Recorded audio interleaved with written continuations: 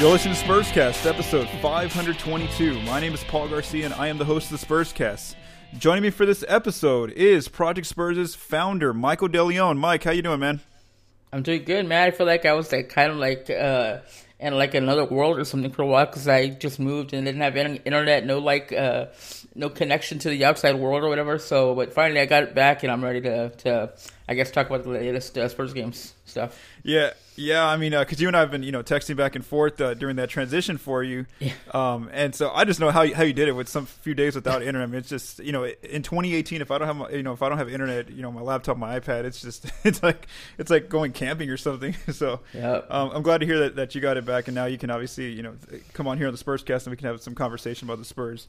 Okay, Mike, so let's go ahead and get into this Spurscast episode. We have 5 main topics today. The first topic is we're gonna go ahead and recap the last 3 games since I last recorded a week ago, Spurscast 521. So, in their last 3 games, the Spurs have continued to play well, except for one very surprising loss, which we'll get to. They beat the Clippers. They surprisingly lost to the Bulls, like I just mentioned, and then they also, in a way, almost like a surprise, they beat the 76ers pretty handily.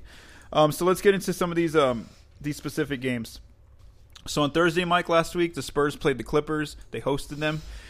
It was the Spurs' biggest win of the season. They won that game by 38 points.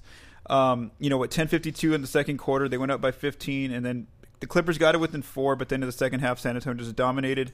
3 big takeaways from that game. They held the Clippers to 30 points in the second half and below 90 points overall. There was no Lou Williams for the Clippers, and he was a player who did give the Spurs some fits in their previous game in L.A. And then 7 players were in double figures, and DeRozan only had to score 14. Then, Mike, on Saturday, the Spurs hosted the Chicago Bulls. Now, this is an interesting game. The Spurs were early on; they were favored by 13. Then the Bulls announced that Zach LaVine would be out, and of course we knew Jabari Parker was out. So when LaVine went out, the game line from Vegas actually went up to only Spurs by 9. So Vegas thought that with LaVine out, I know the Bulls are actually going to be a little bit better, in that more competitive, I would say. So this one looked like a blowout early on. The Spurs went up by 21, and with 10:48 left in the third quarter, it looked like they were just going to walk away with the game. However, the Bulls' defense really put the Spurs' offense in a bind, should I say. They held San Antonio to 16 points in the third quarter and then 15 points in the fourth quarter. So it wasn't really the Spurs' defense, that was their problem. They held the Bulls to 98, but they did not score enough. They only scored 93 points total, so the Bulls came back and won that game by 5 points. Then, like I just mentioned, on Monday, the Spurs hosted the 76ers. This is a big win for the Spurs again. They won by 27 points. With 8:13 left in the third quarter, they were up by 15. They went on to hold a 29-point lead at one time. For Philly, it was the second out of a back-to-back. It was their second game back with Jimmy Butler after he had been out for a few games with the groin injury. The Spurs continue to play great defense, like they've been doing during this homestand. Only one bad defensive quarter against Philly, and then they held Philly under 100. So I know that's a lot of information. What are some of your takeaways from those last 3 games? It's really weird because they had that run of like 4 straight or whatever, and they were scoring a bunch of points, and then all of a sudden this Bulls game comes along. So it's like totally opposite, and they're unable to put up the points because what they had been doing in that stretch is they had been scoring a ton, and they had been keeping a lot of teams under 100, which is a pretty good defensive, probably a pretty good defensive rating in that time. And like I said, the Bulls, which everybody expected, okay, that's definitely going to be game number 5, and everything kind of gets flipped. And then last night, I think even though it was the second of a back-to-back, I think a lot of people expected the 76ers to win this one. And they just blew them out. It was crazy. The other thing I was going to say also, especially in the last 3 games, is Rudy Gay. He's just been there, it seems like, every night. And he's really starting to get comfortable with the way things are going on the floor. And he's just, he's got the confidence to take his shots and things like that. And he's really been there those last 3 games, especially and probably throughout this entire streak before they lost to the Bulls game. So it's been nice to see him play as well as he has. I think that's a great point you just brought up, and we're going to talk about Rudy Gay in a little bit. Actually, I'm going to focus more on his defense in a little bit later, but I want to talk about his offense, though, because that's a good point you just brought up. If you actually think about it, It was in game. It was in this. It was 7 games ago against the Lakers in LA when the Spurs lost. On the road. It was their last road game, basically. Now on that night, Rudy went for 31 points, which is a season high for him, and it was the first night he went for at least 20 points.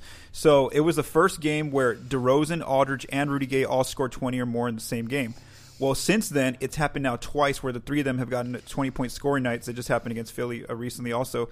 And they're now 2-1 when that happens. So I think that's a great point that you just brought up, is that Rudy Gay is now starting to hit his stride offensively. While in a little bit I'm going to get into some of the numbers defensively on why I think he's a huge improvement as well. Okay, Mike. So let's go ahead and dive a little bit down into this homestand that everybody's talking about, this 6-game homestand. It was the longest homestand for the Spurs this season. They basically went 5-1. They could have basically gone undefeated except for that Bulls game snuck up on them. So some of the numbers on this homestand, what are they doing well? They're basically playing with the efficiency of a 73-win team during this homestand. They're second offensively, scoring 120.7 points per 100, and 8th defensively, scoring 103.7 points per 100.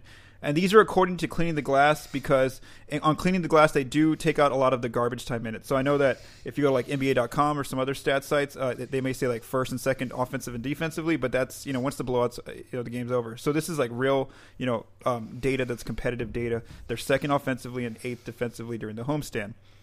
Like you just mentioned, they've held 5 of their last opponents below 100 points. According to the Spurs' PR guy Jordan Howenstein, the Spurs are the only team to do that this season, to hold 5 straight opponents below 100. I mean, and this is a team without Kawhi Leonard and Danny Green, all these guys. So it's just a really good stretch for them defensively. One of the hallmarks of Coach Pop's defense over the years, dating back to when Tim Duncan was on the team and Dave Robinson, all these guys, was always trying to hold a team to 25 or fewer points in a quarter. Basically the goal being hold them below 100. Now, the Spurs have done that in 15 of 24 quarters during this homestand. So that's 63% of their quarters they're holding the team to 25 or below. Now, to be a dominant defensive team, you want to hold your opponent below 20 points in a quarter, and the Spurs have done that 5 times during this 24 quarter stretch in their 6-game homestand. And then in one specific game, the Clippers game, they hold the Clippers to 10 points in a quarter. That's just mean. I mean, that's just suffocating defense. Offensively, what are they doing well? They're first in half-court offense right now, so they're just executing teams to death. The funny thing is they're still playing the same style. They haven't changed offensively. They're still 30th in rim attempts, they're 30th in three-point attempts, and they're first in mid-range attempts. Their free throw rate has increased a little bit. They're up to 10th during the homestand. Now, what's changed, though, for them offensively is that they're shooting lights out. They're top 5 in all statistical categories when it comes to accuracy from those 3 areas of the floor. Now, the biggest thing is, like you mentioned, Mike, is their defense. This is where they're having their most improvement at home right now during the homestand. They're 6th in the half-court defensively, holding teams to 88.7 points per 100. One thing that's really changed is they're first in limiting opponents' attempts at the rim, so frequency from the rim. They're first right now. They're 13th in taking away the three-point line from opponents, so they're doing a great job there. And then what you do want to do in today's NBA is give teams the mid-range, and they're doing that. They're 30th in mid-range frequency, which is to be a good thing, because you want teams taking mid-range shots. Accuracy-wise, they're 11th in accuracy at the rim for opponents, 24th in mid-range accuracy, and 5th in three-point accuracy. So defensively, they're playing really well. What have you seen? You can talk about offense or defense. What have you seen from them that you're really focusing on during this 6-game homestand? I think what I've noticed the most really is obviously when you're playing against some of these teams, they've got, the players and the superstar players, but what they've done a really good job at is the bench scoring, is they've limited bench scoring in almost every game.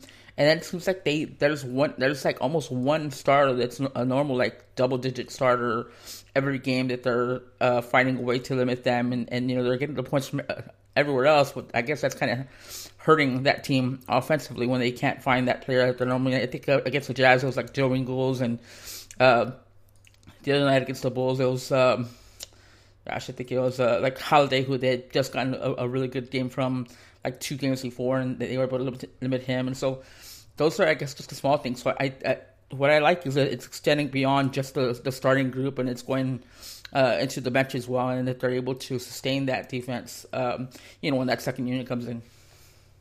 Yeah, and another player just to throw in there is Joel Embiid. Just last night, Yeah. he had 13 points, but on 17 shots. So you're right; they're taking away some of the opposing team's best scorers. And I think on the bench part, you have a good point too, because I wrote my 30 game evaluation on Monday, and there were only 3 players that have a net rating better than the team when they're on the floor, and that's Rudy Gay, who's a starter, but also Davis Bertans off the bench and Jakob Poeltl. So those guys specifically are coming in, and they're just they're being efficient on both ends of the floor, better than the team is usually when they're not on the floor. And Poppy was very complimentary of Davis Bertans even last night against Philly, where he says that Davis has no conscience when he shoots the ball. He just that he doesn't he doesn't get he doesn't get held back from any kind of shooting slump. But what Pop credited him for is his defense and rebounding. He says that if Davis continues to play like this, he goes, I have to play him. Like, he has to find minutes for him. And you're seeing that Patty Mills has been great back in his role off the bench. You got Bellinelli, who's hot or cold on some nights, but he's been really good during this homestand. So I think you have a good point there. Some other notes I wrote, Mike, considering the defense, is what I'm watching schematically. What they're doing and why it's happening is they're switching a lot more. And I think a guy who needs to get credit for this is Rudy Gay, and this is where I wanted to bring up Rudy Gay. Mm-hmm. It's his defense on switching, where he's playing the 4 next to LaMarcus at the 5, and anytime they get Rudy Gay to pick and roll the opponent or some sort of off ball screen, Rudy's switching quicker onto guards, and he's guarding them, and he's playing pretty well against them, and so you've seen a lot of that perimeter offense from opposing teams starting to drop and wing scoring. So I really think that Rudy Gay's not getting enough credit for his way of being able to switch and almost be like how Draymond Green can kind of hold the Warriors together with his defense on that end and keep them as one complete unit. I also wanted to talk about Jakob Poeltl and Aldridge's pick and roll defense. Pop has continued to just keep that system like we saw the Spurs have against the Rockets a few years in the playoffs, where he specifically wants those 2 players to drop back on pick and rolls and either be ready for help defense at the rim, try to deter teams from shooting at the rim, and instead taking a lot of mid-range. And you're seeing that. I mean, the data shows it. Teams are taking 42% of their shots in the mid-range right now, and a lot of that is because Jakob and Aldridge are not letting them get to the rim, and they're specifically saying, hey, you want to beat us from mid-range? Beat us from mid-range. And it's not working well for a lot of teams, like you just mentioned, Mike, with some of the opposing scorers. I think the one guy who liked it, because he's a good mid-range shooter, is Chris Dunn, and the Spurs did have a tough time with him. Yeah, because he specifically, I looked at his numbers, and he's actually a good mid-range shooter. He's above league average from that area, so he actually prefers to shoot from mid-range. So in that one scenario, it didn't work out well. But when you play guards and wings who like to shoot from 3 or get to the rim, that's a really good defense from taking that away from them. And then also I just noted like communication. I mean, they're talking to each other. They're you could just tell that they're more prideful on that end. They're getting upset when somebody gets an easy basket against them, the whole team. And I think that my question is for you is this something they can sustain and take onto the road? Because I'm asking, is it real or not, what we've seen from the Spurs in these 6 games, this 6-game homestand? And the reason why I ask that is because they have shown us some fool's gold of this earlier in the season. There was a time frame from October 27th through November 10th where they had 7 games, and in 6 of those games they had over 70th percentile of defensive efficiency. So we had thought that they were going to be one of the better defensive teams at that point early on. And then obviously we know that they fell apart in most of November. So what do you think, Mike? Do you think that they've done enough now to where this might be something real that they can take with them going back onto the road? Yeah, it's a hard call because I mean, while they've done well, and I think you can see like marked improvement defensively, like you mentioned on the switches and just the way they've been able to limit certain players and everything like that. But I want to see. I mean, obviously they were able to do that against the Lakers, but I think next week when they've got 2 games against the Nuggets and they've got the Celtics a few games after that. That'll probably, and then the Raptors will be in town shortly after that. I mean, that's probably going to be a true test is how they're able to do that against some teams that are ranked a little higher, and those are all teams that are ranked, probably. I think Nuggets are first right now. Raptors are first. Celtics are probably around 3rd in the East. So if they can do that against teams like that, then I'll know it's real. But it's one of those things where I see it, but it's I don't know if you want to buy into it all the way just yet, because I'd like to see it come against some better competition. Against the 76ers, that was just an insane game. The Clippers, they kind of caught the Clippers when, before that game, the Clippers had been doing well, and they got into a bit of a funk. So, I just kind of want to see it against a better quality opponent, and then I think you'll be able to tell for sure. Yeah, well, for me, mine's not really about the quality opponent. I think mine's more so, can they do it on the road? Because that's the biggest question. I mean, look, the road stats are horrible. They're 30th dead last in defensive efficiency on the road, giving up 117.7 points for 100. They're 4-10 overall on the road as their record goes. So I really want to see it. Can they take this type of defense? Maybe not be as good, not be top 10 like they are at home right now, or like as they're dominating teams at home, but at least show can you at least be league average on the road? That's my biggest concern is can they do that? And so far they haven't shown up to this point, so they'll get their first chance on Wednesday against Orlando. And something to watch too is that they can't just rely on these home games because they only have 24 home games left after last night's win against Philly, but they still have 27 road games ahead of them. So they still have more road games than they do home games. So that's in that they can't just rely on just getting all the wins from home and not on the road. Okay, Mike, let's go on to our third topic, and that's LaMarcus Aldridge's improvement. This week on Monday, the NBA announced their Western Conference Player of the Week winner, and it was James Harden. However, LaMarcus Aldridge was one of the nominees, and it was his first time being in the nomination. Now, DeRozan's had a few nominations as well earlier this season, but LaMarcus is playing really well, specifically in December. So here's a few stats just to talk about his efficiency and how well he's playing. There's a stat on cleaningtheglass.com called points per shot attempt. So it's basically taking in your field goal attempts from the field plus your free throw attempts and making it out of every 100 shot attempts. Now, LaMarcus, early on he did not have a good start to the season. In October, only 2 of his 7 games was he above league average for a big in points per shot attempt. Then in November, it got even worse. He only had 3 out of 15 games where he was above league average for a big in points per shot attempt. Now in December, he's turned it around. In 7 of his 9 games, he's above league average right now in December from the points per shot attempt. You look at his scoring numbers, 20.6 points in October, 44% shooting. Then in November, it fell down to 16.5 points, 43% shooting. Right now in December, through 9 games, 21.6 points scoring, 61% shooting, and his net rating is obviously at the best it's ever been. All of his shooting statistics have finally gone above league average. Rim accuracy, he's 66%, so 53rd percentile. Post up range, that post area he likes to use, close to the basket, that's about 42%. He's making those shots, which is 63rd percentile or 63rd. And then last one is the long mid-range, his shot that he likes to take. You could just tell he's way more comfortable. He's not hesitating anymore. He's making 39% of those looks, which is in the 50th percentile. My question for you, Mike, is this one, though. Has LaMarcus finally found his rhythm that he can take forward into the season, or was this more so about being at home for a majority of December games? And here's why I say that. At home this season, he's scoring 20.8 points. However, on the road, he's only scoring 16.5 points. So that's almost like a 5-point difference. What do you think about LaMarcus this December? Yeah, I mean, if you look at December, the road versus home, obviously there's a big difference. And then there's maybe 2 games that have been on the road, and that was a Utah game where he was only able to put up 16, and then against the Lakers he had 21. But I mean, I like what I see, and I think that definitely he is starting to get to a place to where he can move forward because the one other thing I'm saying is that he's not playing a ton of minutes like he usually does, and he's still able to score the way he has been and rebound. His rebound numbers the past 2 games are up because they were looking pretty bleak there for most of the month really, and he's raised those a bit. I mean, he's gotten a few blocks, but it looks like without having to play him so many, except for that Chicago game, without having to play him so many minutes and put his body through all that this early, he's still able to contribute to the way he has, and so I think so. He just looks more comfortable out there, and it just seems like early on he was just trying to find his place again. It was just one of those things where obviously new teammate, a lot of new faces, and everything changes, and I think the whole team was going through that, and he was as well, and I feel like he's finally starting to find kind of his rhythm and his place in the offense a little bit more. Yeah, and I that's actually a good point about the minutes. You're right. He's actually playing his least amount of minutes per game in the month of December, and a lot of that has to do with the Spurs winning, pretty comfortably, getting blowout wins. He's been able to sit out fourth quarter, so maybe he is a lot more fresh.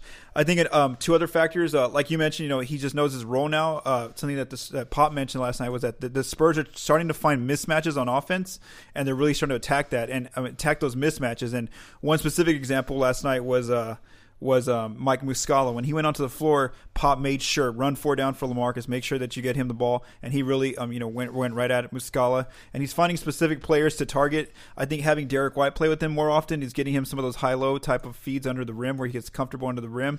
So he's having a really good month. I think also there's a little bit of a fire lit underneath him because of what happened with in that situation in that Lakers game at home where Pop specifically, I talked about this last week on the Spurscast, where he put Jakob Poeltl in the fourth quarter and didn't bring LaMarcus back into the game. And why? Because when LaMarcus does his post up, he takes the time off the clock. It's easier for defenses to double team him. It's easier for defenses to shrink the floor. Whereas Jakob is a low efficiency big who just sets screens, sets picks, crashes the glass. He doesn't need the ball. He doesn't take up time on the clock on offense. And so in that specific game, you saw that LaMarcus had to sit out that fourth quarter to help so that the Spurs could win. So I really think that he knows too that, hey, if I'm not efficient, then Pop might sit me, and and obviously he doesn't want that happening to him again, because that was the last time it happened. So those are all some good factors as to why LaMarcus is doing this. And again, we got to see though, can he do this on the road, where like I mentioned, there's almost a 5-point differential in the amount of points he scores back on the road. All right, Mike. So for our last topic, let's go ahead and we're going to preview a bunch of games. And the reason why we're going to do that, Spurscast listeners, is because obviously the holidays are coming up pretty soon. Christmas is coming up next week, and I'll be out of town, and there's just a lot of plans going on with our writers and everybody. So we're going to go ahead and go through 7 specific games that are coming up for the Spurs, and then I'll be back to record in 2019, probably right after New Year's Eve. So I'll be back to record the Spurscast. Let's go ahead and go to the first game, Mike, and that's Wednesday at Orlando. We mentioned that. The Magic are 8-8 at home. They're playing with the efficiency of a 34-win team. They're 27th on offense at home and 15th on defense. The Spurs on the road are playing like a 23.5-win team. They have a 4-10 record, like we mentioned. They're 9th offensively on the road and 30th defensively on the road. Who do you have on Wednesday in Orlando? Yeah, I've got the Spurs on this one. They've got they're coming off of that 76ers win. Orlando seems like, I'm not sure if they know what their identity is yet. And Aaron Gordon, who's normally a guy that you kind of fear going to these type of games, has been having a few bad games. So I think 3 straight now where he got to 10 one game and was under 10 the last 2. So I've got the Spurs winning that one. Okay, I'm with you too. I got the Spurs, and again, I think that San Antonio's playing really well. And this is going to be a really early test to see, can they take that defensive intensity onto the road in this specific game, especially since Orlando beat them in the AT&T Center pretty badly early on in the season. Then, Mike, the Spurs play on Friday. They host the Minnesota Timberwolves. The Wolves are not good on the road. They're 2-12 by record on the road. They're playing with the efficiency of a 22.6 win team. They're 15th offensively on the road and 27th defensively. Who do you have in this one? This is one I'm kind of back and forth on, but I'm leaning towards Minnesota. They've had a few problems lately, but the Kings, it's funny because normally when I think about the Kings and I'm just like, oh, they beat the Kings, oh, no big deal. Well, but the Kings were actually looking pretty decent this year, and they were able to beat them pretty badly last night, 132-105, and so I think they're coming out after that one, and they've got another one against the Pistons. It's probably winnable for them. So yeah, that's one, especially with the matchups, and as good as Minnesota looks now on defense, even after trading away Jimmy Butler, somehow they look better on defense. I think that might present some problems for the Spurs. So you're taking Minnesota in that game? Yeah. Okay.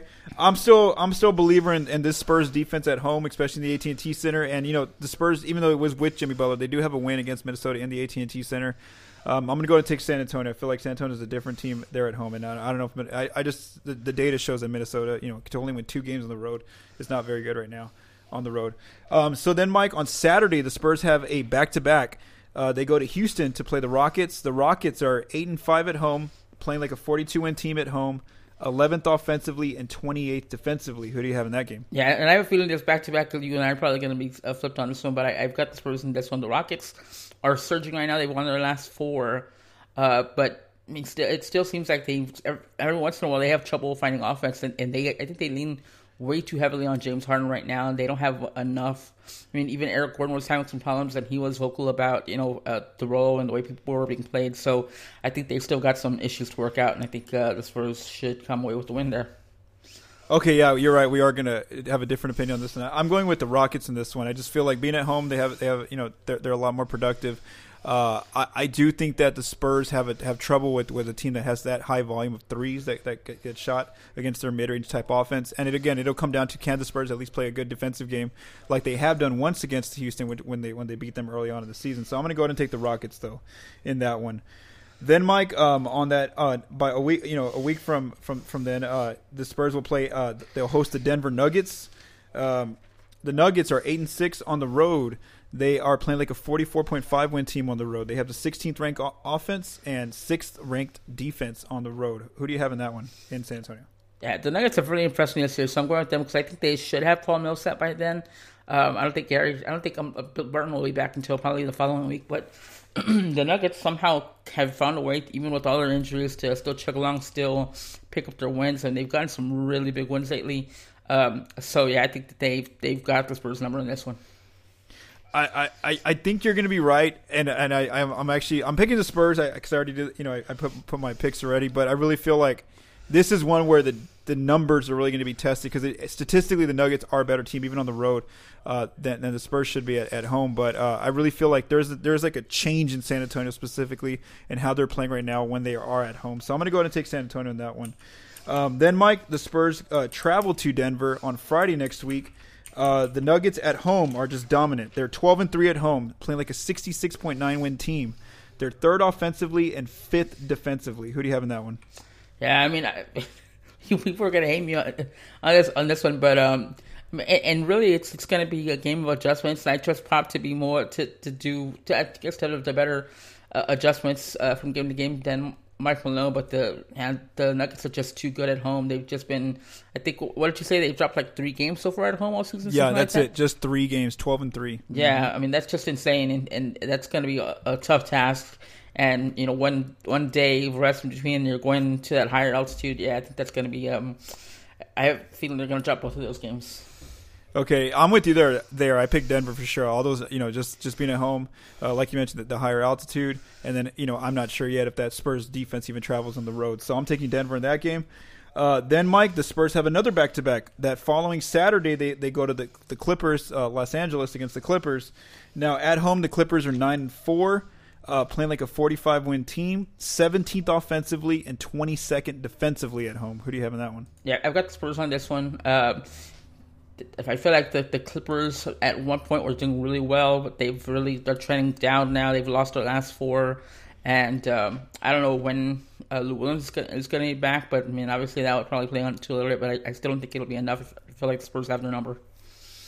Okay, this is the one that I was probably most conflicted, just because I think they are going to lose the Friday at Denver, and you don't want the Spurs to, I just don't see them losing back-to-back games. But I just felt like, everything didn't shake out for them, especially because of their road defense. I still don't trust it yet unless I see it, early on.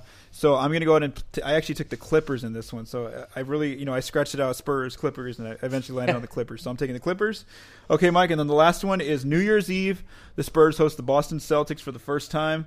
Boston is 9-8 this season on the road, playing like a 53-win team. They are 11th offensively on the road and 4th defensively. Who do you have in that game? Yeah, I think this one was a tough one for me because Boston has done pretty well, but I feel like they still don't have everything worked out with the different roles. I mean, they've gotten they've shuffled things around quite a bit. Marcus Smart starting and Hayward's coming off the bench, but I feel like they still don't have everything set the way they'd like it to. And I know Horford was out for a little while, so once they get all their pieces back, I mean, I think it'll take them a while to get adjusted. So I'm going to go with the Spurs in this one. Okay. I'm actually with you there. I picked the Spurs as well. I just feel, again, like San Antonio's a different team at home. I feel like the Celtics, offensively specifically, they have had their issues, trying to figure out the chemistry and, where they're playing well. I mean, what works well for them. So we actually ended up with the same prediction. We both think they're going to go 4-3. But we think, obviously, we think they're going to lose and win different types of games. Now, Mike, your record on the Spurs cast, because like I mentioned, you haven't been on much this year, but you're 1-2, so you want to, that would help you out the 4-3. And then I'm 12-14. That Bulls game really threw me off in that Phoenix game earlier this season. So, so we'll see how we both go with our predictions. Thank you, Mike, for joining me on Spurscast episode 522. Spurscast listeners, just a few last reminders. Visit ProjectSpurs.com. over in the Spurs Prospect Watch, Benjamin Bornstein wrote about 6'8" forward from Gonzaga, Rui Hakimura. So there's that Prospect Watch from Ben. Steven Anderson has a piece called Spurs Route 76ers to close out homestand win. So Steven writes about that last game against the 76ers where the Spurs blew them out. And then my last piece was the 2018-19 Spurs 10-game evaluation, Volume 3, that I put up on Monday, so you can check that out as well. And then lastly, just don't forget to rate us and review, leave us a rating and review on iTunes. And for Michael DeLeon, I'm Paul Garcia. Have a great holiday week next week, and we'll be back with you, the Spurscast, after New Year's Eve in January 2019.